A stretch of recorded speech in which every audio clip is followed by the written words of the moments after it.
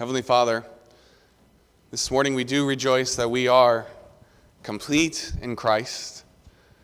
We rejoice that our hope is not in our works. We rejoice that there is nothing that we can do ourselves.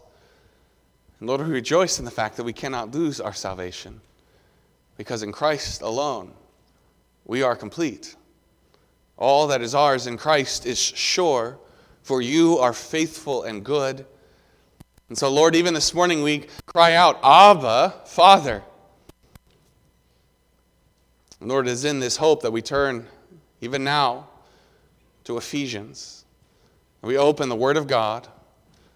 We know, Lord, that the work that you are doing in us is through the Word of God. We pray that your Spirit would work, that you would mold us into the image of Jesus Christ, that you would change us, point out where we are weak, where we need to change, and work for your glory, Lord. Even this hour, I pray that you would give me authority and boldness to preach the Word of God with clarity, that you would be honored in all that I say and do in this hour. And we pray these things in the name of Jesus Christ. Amen.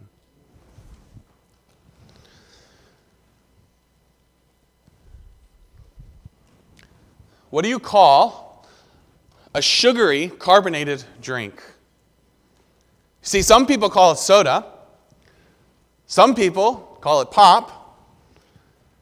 Some people can't make up their mind, so they call it soda pop. It really depends on where you're from, does it not? Growing up in the South, I called it neither soda nor pop.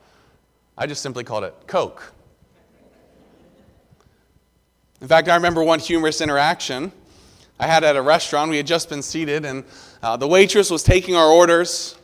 And when she got to me, I had not yet made up my mind. So I went last, and she went around the table and asked everyone, and finally came back around to me and asked, what do you want to drink? And I responded, I'm not sure yet, but I'm definitely going to get a Coke. The waitress responded, okay, that's good. She wrote something in her little book, closed it, and walked away. I was kind of surprised because I hadn't ordered yet. But I figured she would just come back around, and when she brought everyone else's drinks back, then she would get my order. Instead, when she brought everyone else's drinks back, she also brought my drink, a Coca-Cola. See, my waitress and I were speaking the same language, but we had different experiences that were informing what we meant. In my experience, Coke was a general term for all carbonated sugary drinks. Coke operated kind of like Kleenex does in the realm of things that you wipe your nose with. You just call all of them Kleenex. That's how I viewed Coke. A Coke is simply, broadly, a general sugary drink. I had not yet narrowed down whether I wanted Dr. Pepper, Sprite, root beer, Coca-Cola, or Pepsi. I just knew I wanted Coke, not which kind. Yet to my waitress, it was the opposite. To her, Coke meant a specific kind of drink. It meant Coca-Cola. This simple miscommunication simply illustrates how much our experiences inform our understanding. And that's important for us to understand this morning as we turn our attention to this passage. Because here in this passage, Paul addresses the issue of slaves and masters. That's a big topic. The issue of slavery. You see, our experience and knowledge of slavery is far removed and much different than that of Paul. The reality is that slavery is a word that comes with a lot of baggage, and rightfully so. But I think it is important for us to take some time here at the beginning to address slavery in the Roman world. What does Paul mean? This will allow us to start where Paul is starting, rather than to read our own understanding into Paul's words. So before we can get to the meat of Ephesians 6, 5-9, we must cut through the hide of slavery. Right from the beginning, it's important to understand that slavery in the Roman world was not the same thing as slavery that we know from American history. The primary difference is that slavery in Paul's day was not based in race. In fact, it was the dehumanization of racism that fueled the transatlantic slave trade. That is what we are familiar with. But Roman slavery was not racial, rather, it was circumstantial. You see, there were several ways that you become a slave in the Roman world. The two primary ways to become a slave were through war or through birth. Those who were captured in war, like the spoils of war, they were considered the property of the victor. He could do with them as he pleased. They were often conscripted into service of the Roman government or sold to private individuals. The second way was to be born into slavery. Those who were born to a female slave were born into slavery. They were considered the property of their mother's master. But there were also ways for a freeborn Roman to end up in slavery. Those who were unfaithful to their duty to the state or guilty of certain crimes, they could be punished by being sentenced into slavery, by losing their rights as citizens. Secondly, there were also those who were unable to pay their debts, and they would be taken possession of by their creditor until they were able to pay off their debt. The slaves to whom Paul is writing are slaves who are primarily based in the home. They are slaves who were generally treated well by their masters and even considered part of the household. As we see in our passage this morning, Paul is still in the realm of the household. It's important to note that unlike American slavery, where plantation owners would own huge number of slaves, and those slaves would do the hard labor of agriculture,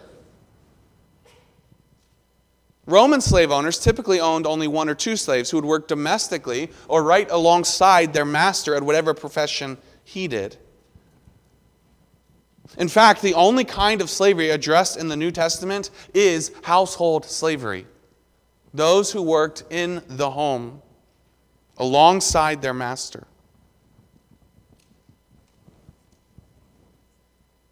This is important for us to understand because this morning, as Paul turns his attention to the relationship between master and slave, he is not addressing some large social structure or institution of his day. Paul is concerned with the individuals who are in those structures. Specifically, Paul is concerned with the relationship between a Christian slave and a Christian master. Or, as the NIV, Zondervan Study Bible, so succinctly puts it this way, Paul does not critique the institution of slavery, nor does he condone and provide a theological basis for it.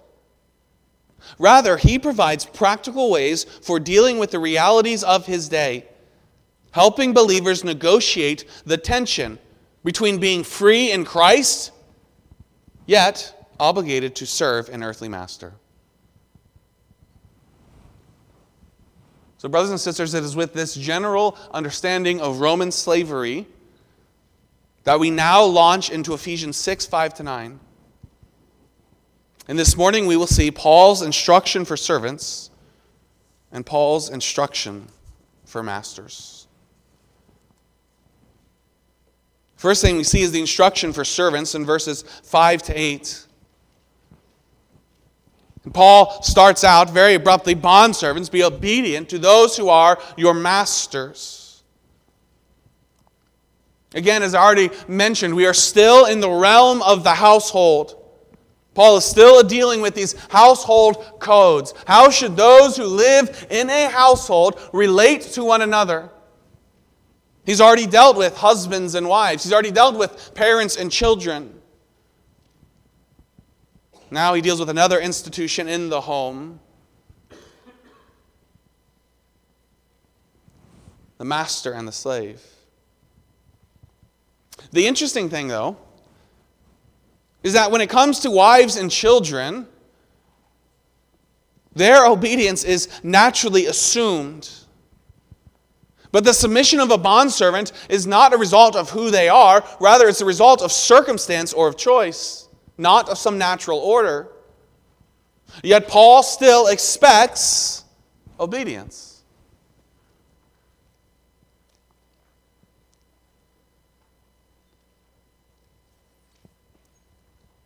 One of the shocking things in this passage is that Paul addresses slaves or bondservants directly. In a day when women, children, and slaves had few rights, Paul has addressed each one of them directly. They would have been in the church, sitting there as the letter was read. In fact, that very fact, the cultural diversity of the church, speaks to the power of the gospel. Colossians 3:11. It's a verse that says this: "Here there is neither Greek nor Jew, circumcised nor uncircumcised, barbarian, Scythian, slave nor free, but Christ is all in all."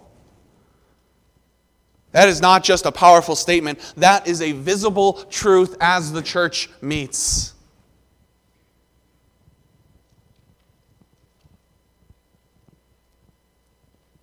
So bondservants,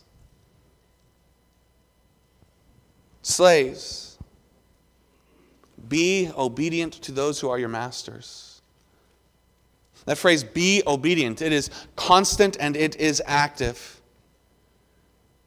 It's the same word that Paul used when he commanded children in verses 6:1 to obey their parents. It is the idea of total obedience, total submission to the authority that has been placed over you.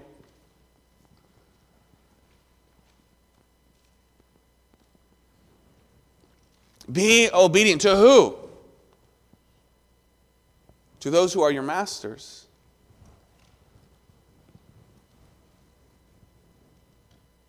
Again, here we find an interesting statement. Note the qualified nature of this statement. It's not simply be obedient. Because you are a slave, you must be obedient to everybody. But like a wife who's commanded to only submit specifically to her own husband, so the slave is to obey only his master. Be obedient to who? To those who are your masters. The slave's obedience is based on their social circumstance, not on some inherent inferiority in them as a human.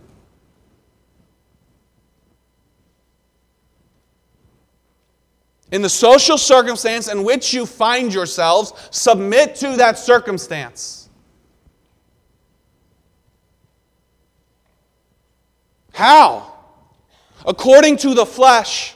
These are your masters according to the flesh. Simply, these are your human masters. Those that the Lord has placed over you, submit to them. In what way? With fear and trembling. With fear and trembling. Again, here, the idea is not of terror. It's a reverential fear. Trembling is the idea of under solemn responsibility. Honor them with solemn responsibility. In fact, the repetitive nature of these terms stresses the importance of this respect. Fear and trembling, Paul's basically getting at the same idea there. He's just really nailing it down. I want you to respect your masters. I want you to submit to the social circumstances in which you find yourselves. To take serious this call to obedience. In sincerity of heart, he goes on to say. It is a respectful obedience that is deeper than surface level. We can all go through the motions, can we not? That's not what Paul is saying. He's not saying just go through the motions. This is from the very core of who you are. Submitted to your masters. Why? Why would Paul say this? Look at those next three words. As to Christ. Submit to your social circumstances, to those that the Lord has placed over you, recognizing that your submission to your master is a direct result of your submission to Christ. This is really where this passage gets shocking. In the Roman world, when Paul commands servants to be obedient to their masters, that's not shocking. That's somewhat expected. The surprise here is the reason. Because you're submitted to Christ. Because your submission to your master in your identity in Christ is an act of faith. It's an act of worship. In fact, the root of Ephesians 6, verses 5 to 9, is found in Ephesians 2, verses 1 to 10. Because Christ has brought you from death to life. He has changed everything. He has saved you to good works, as verse 10 says. God's work in you, it doesn't stop at salvation, at the moment you believe. It goes on through all of life. Who you are in Christ affects everything that you do after that moment that you believe. It affects even your submission to your masters. Because as you submit, in the social circumstances in which you find yourselves, you are admitting that God is in control. I have been changed, and the Lord has me here for a purpose, and so I will do my best where He has me.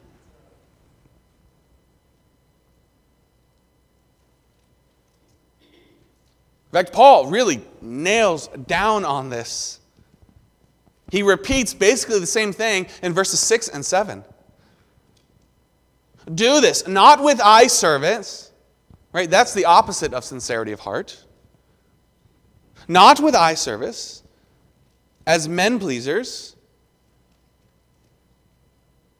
Your motivation here is not to obey out of a fear of man, but it's an obedience that flows from a fear of God. Not as men pleasers, but as bondservants of Christ. There's that word again, bondservant. As slaves of Christ. Be a good bondservant to your human master because you have a greater master.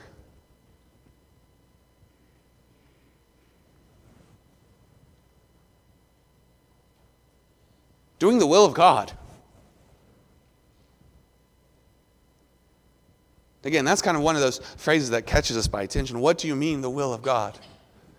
You are telling me that my place right now in this social structure where I find myself as a slave, that is in the will of God? And that in that will, He wants me to submit and to obey? That's exactly what Paul means. The Lord is in control, and He has you where He wants you. Doing the will of God from the heart. Again, the very core of who you are.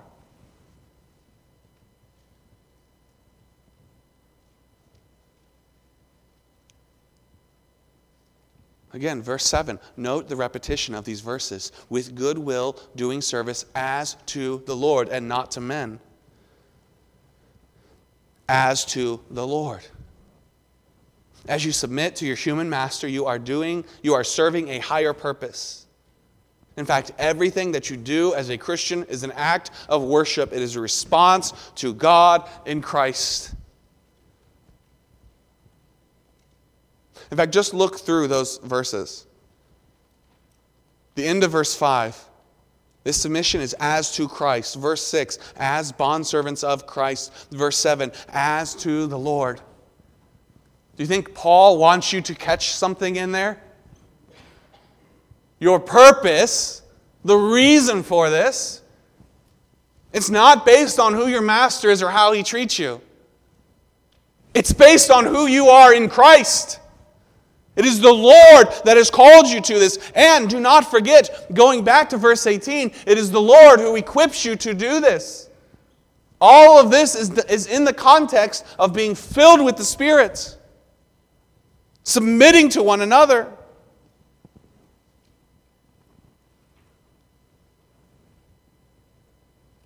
So submit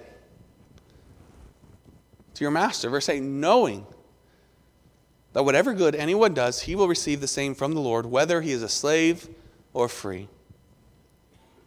Knowing, being convinced of this truth, that whatever good anyone does, he will receive the same from the Lord, whether he is slave or free.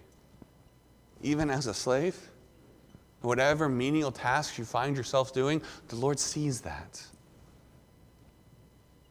Not only does he see what you do, he sees your heart and how you're doing it. He sees you. He knows where you are. Everything you do as a Christian is ultimately done for the Lord. And according to verse 8 here, everything you do is seen by the Lord, and everything will be rewarded by the Lord. He will not overlook one little deed done in faith.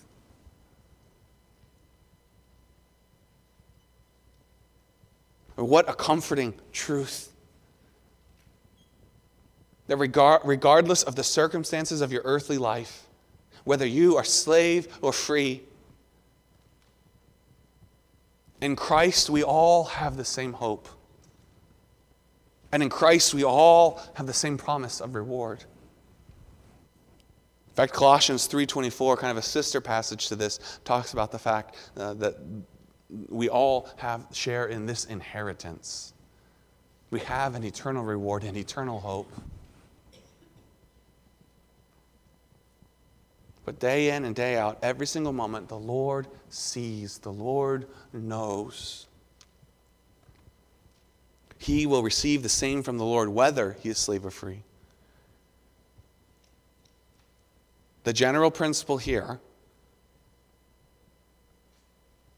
for servants is very similar to the general principle that we saw last week for children. For children, obey your parents that it may go well with you, and that it may go well with you. Here for servants, submit to your masters, obeying the Lord in that. Obey your masters because the Lord sees and the Lord will reward you. Obedience not only pleases the Lord, it is for your best. The Lord is at work. The Lord sees. The Lord will reward. So be faithful in whatever you were called to. Whether he is slave or free. That goes back to what we saw at the beginning of Ephesians 4. There is one master, one body, one Spirit, just as you were called in one hope of your calling, one Lord, one faith, one baptism, one God and Father of all, who is above all and through all and in you all, whether slave or free. You have one hope. You have one inheritance. So in that knowledge, in that reality, submit to whatever social circumstances you find yourself in. Trusting the Lord, responding to who he is. Secondly, instructions for masters.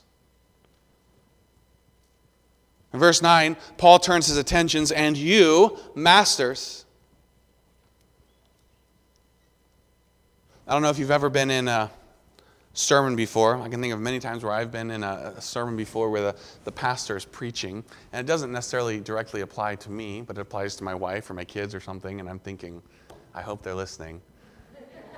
Right? And then comes that moment when the pastor turns his attention and says, husbands? It's like, whoa. That's kind of what I picture here. It's like Paul's turned over here. He's talking to slaves. And I can just picture the masters behind him seeing like, yes, I hope they're listening. And then he turns and says, masters. Now you know. Paul's about to drill down on you, and you, masters, do the same things to them. But what do you mean, Paul? What do you mean, do the same things? You told bondservants to be obedient. Am I supposed to reverse that? Are you saying, masters, now be obedient also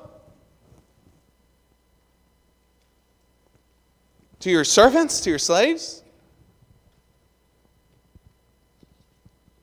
What Paul is getting at here is not necessarily the same actions. He's getting at the same Spirit-empowered respect in Christ. Just as you want them to treat you, so you, masters, must treat them. Treat those who are under your authority with eternity in view.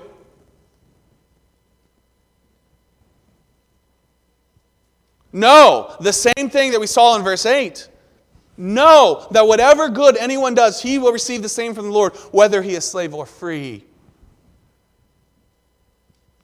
Know that just as the Lord sees every menial task that your servants do under your authority, and He sees their heart, so the Lord sees you.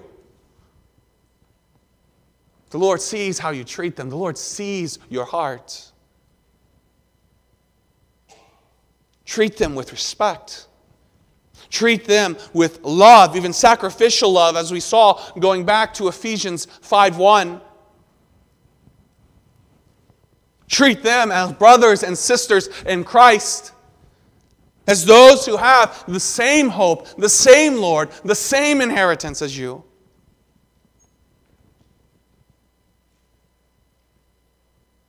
These realities must shape how you act.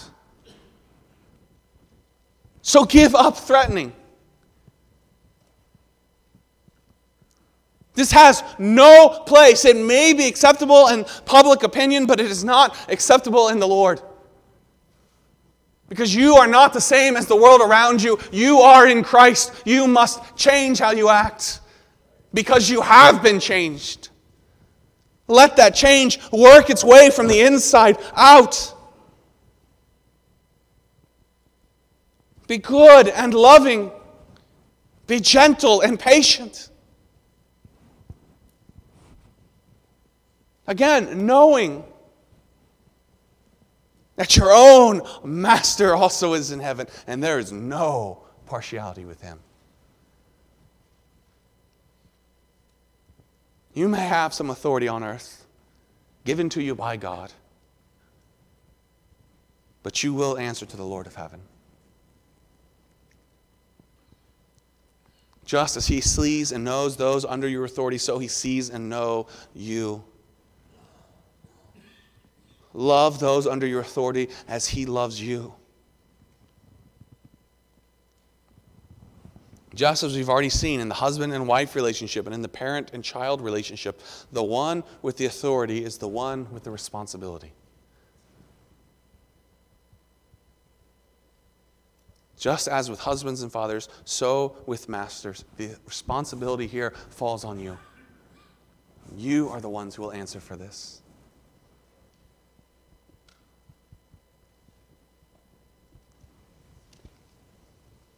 And notice here that Paul kind of gives a warning that speaks again to that responsibility. When he's speaking to the slaves, everything is positive. Know that whatever good anyone does, he will receive the same from the Lord, whether he is slave or free. The Lord sees and the Lord will reward. And yet here in verse 9, Paul ends when speaking to masters with this: there is no partiality with him. That's a warning.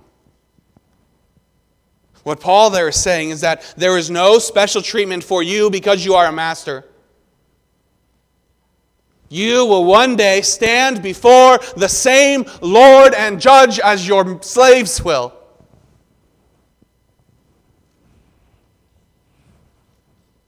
You will stand there.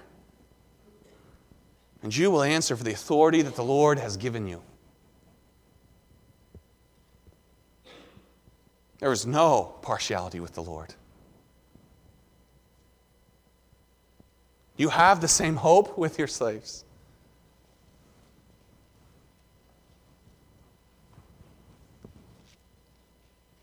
But know that there is no partiality with the Lord. You serve the same God. You have the same inheritance. So there should be no partiality with you.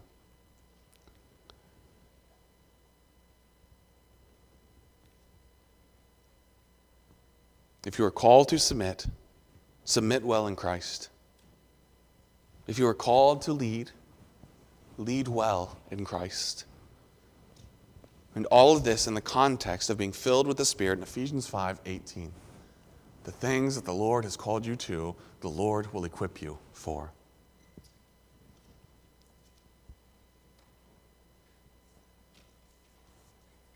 Here in Ephesians 6, verses 5 to 9, we see the expectation for believers to submit under the authorities that the Lord has placed them under.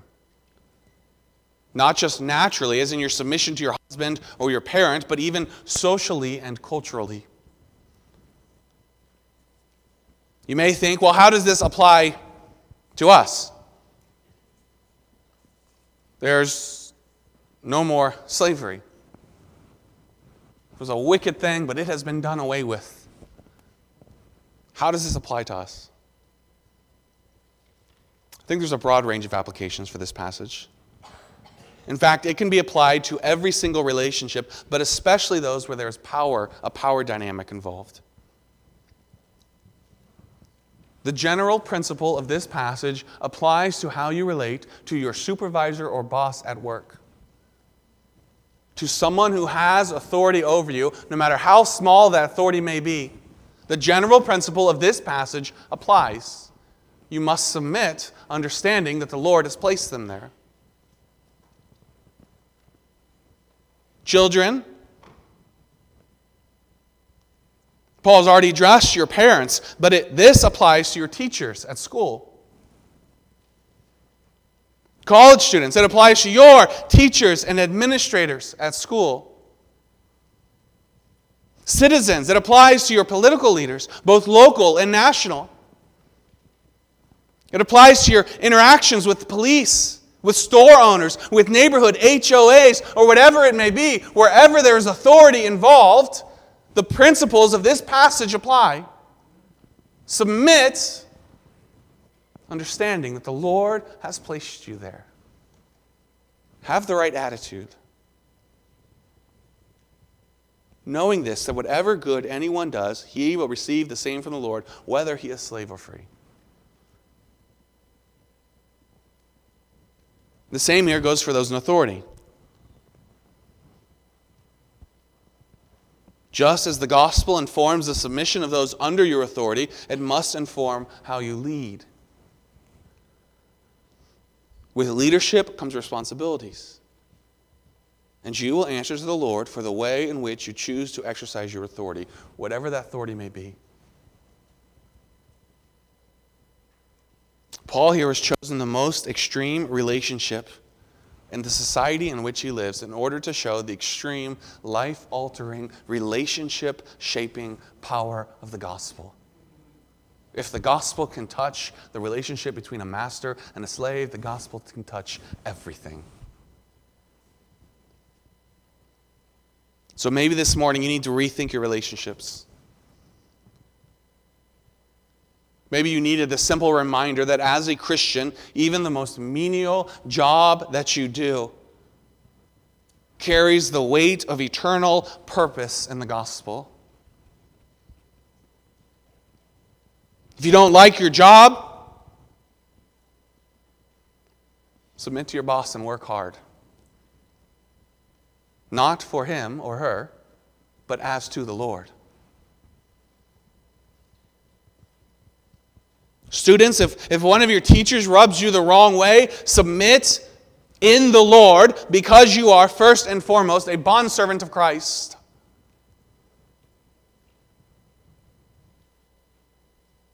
If you do not agree with your local community leaders, submit in the Lord. There are ways that you can address those issues. By the grace of God, you're free to do that appropriately. But in the meantime, submit to those the Lord has placed over you.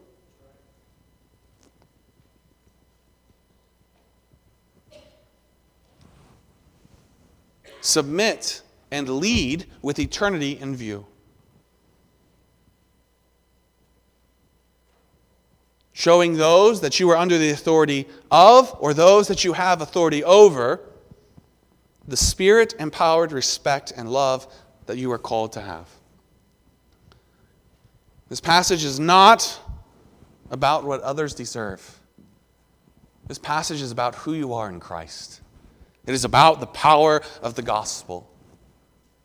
It finds its root all the way back in Ephesians 2, verses 1 to 10.